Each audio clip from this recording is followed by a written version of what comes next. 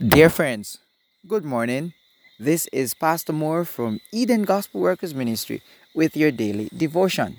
Our topic for this morning: after all this, why this? The woman of Sarepta, you would remember that she hosted Elijah and she stepped out in faith and gave him her last morsel, even though she had no idea where the rest would be coming from. It so happened, my friends, that according to 1 Kings chapter 17, reading from 17, that it came to pass after these things that the son of the woman, the mistress of the house, fell sick, and his sickness was so sore that there was no breath left in him. She said unto Elijah, what have I to do with thee, O thou man of God, that thou come unto me to call my sin to remembrance and to slay my son? Oh, my friends, there are times when life just take a sudden turn and we cannot understand how or why.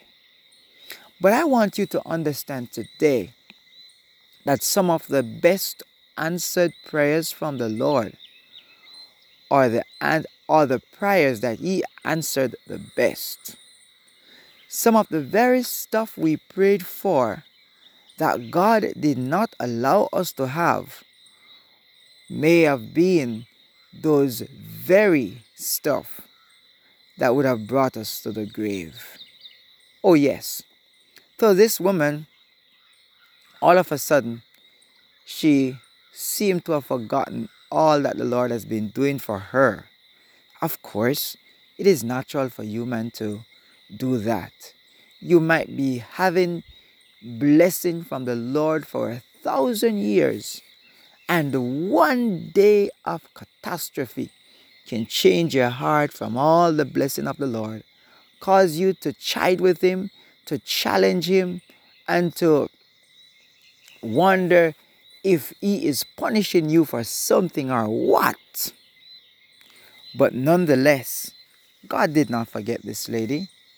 And I want you to remember that it is in the time of trouble that God likes to work best, because He still desires the praise and the glory and honor of His created beings.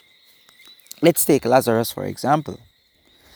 Jesus went to Lazarus after he was called. He chose to go the fourth day. Why the fourth day? Well, they believed, like many still do believe today, that the spirit does return to a man's body within 3 days. And so Jesus waited until the case was hopeless, so that the individuals might have known and understand that hope is found only in God. Yes, friends. And so we must understand that in time of trouble, it's not that God has forgotten us. It is just that He needs our attention. This sickness is not unto death, says Jesus, but for God to be glorified. So the story went on to tell us that Elijah took the woman's son, her dead son, out of her bosom, carried him up into a loft, where he abode and laid him upon his bed. And he cried unto the Lord, and he said, Lord, O my Lord, hast thou brought evil upon the widow with whom I sojourn by slaying her son? And he stretched himself upon the child 3 times, and cried unto the Lord, and said, O Lord my God, I pray thee, let this child's soul come into him again. And the Lord heard the voice of Elijah, and the soul of the child came into him again, and he revived. Dear friends, listen what this woman said after Elijah took the child back to her alive. The woman said to Elijah, "Now by this I know that thou art a man of God, and that the word of the Lord in thy mouth is truth." So what do you have here? We have a situation where the woman's faith had become even stronger. Amen? Yes, friends, it is deliverance from some of the most perilous times that cause our faith to grow stronger. Let's not forget God when it seems as if God has forgotten us. It is then that He wants to remember us. It is then that He wants to exalt us. It is then that He wants to use us. Give us the opportunity to allow His name to be stronger, to be glorified. So, dear friends,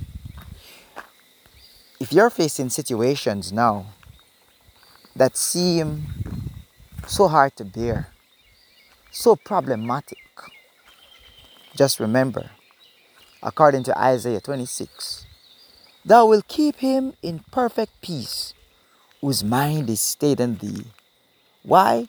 Because you trust in him. If we trust in the Lord Jehovah, it is in him that we will find everlasting hope and peace. Yes, my dear friends, Psalm 119 verse 165 also tell us that great peace have they which love the Lord, and nothing shall offend them.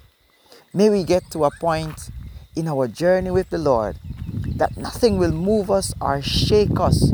Nothing will happen that will cause us to chide with God, but instead to look to Him, to ask His direction. Lord, what are you trying to tell me?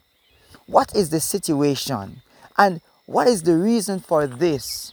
And where do you desire that I turn? Many times, God allows temporary chastisement, temporary situations to happen that is not in our favor, so that we who are out of His favor will get back into favor and good understanding with Him. Hence, the Bible tells us, all things work together for good for them that fear the Lord and are called according to His will. In everything, may we learn to trust God and continue to call upon His name, for He is able and ready to save and to rescue His children. Heavenly Father, take charge of your children today. May you bless them. May you keep them in all things, and may your will be done in their lives. Thank you for leading us constantly and continually. And Lord, may you continue to grant us direction as we look to you. In Jesus' mighty name, amen. God bless you, my friends. Have a great day.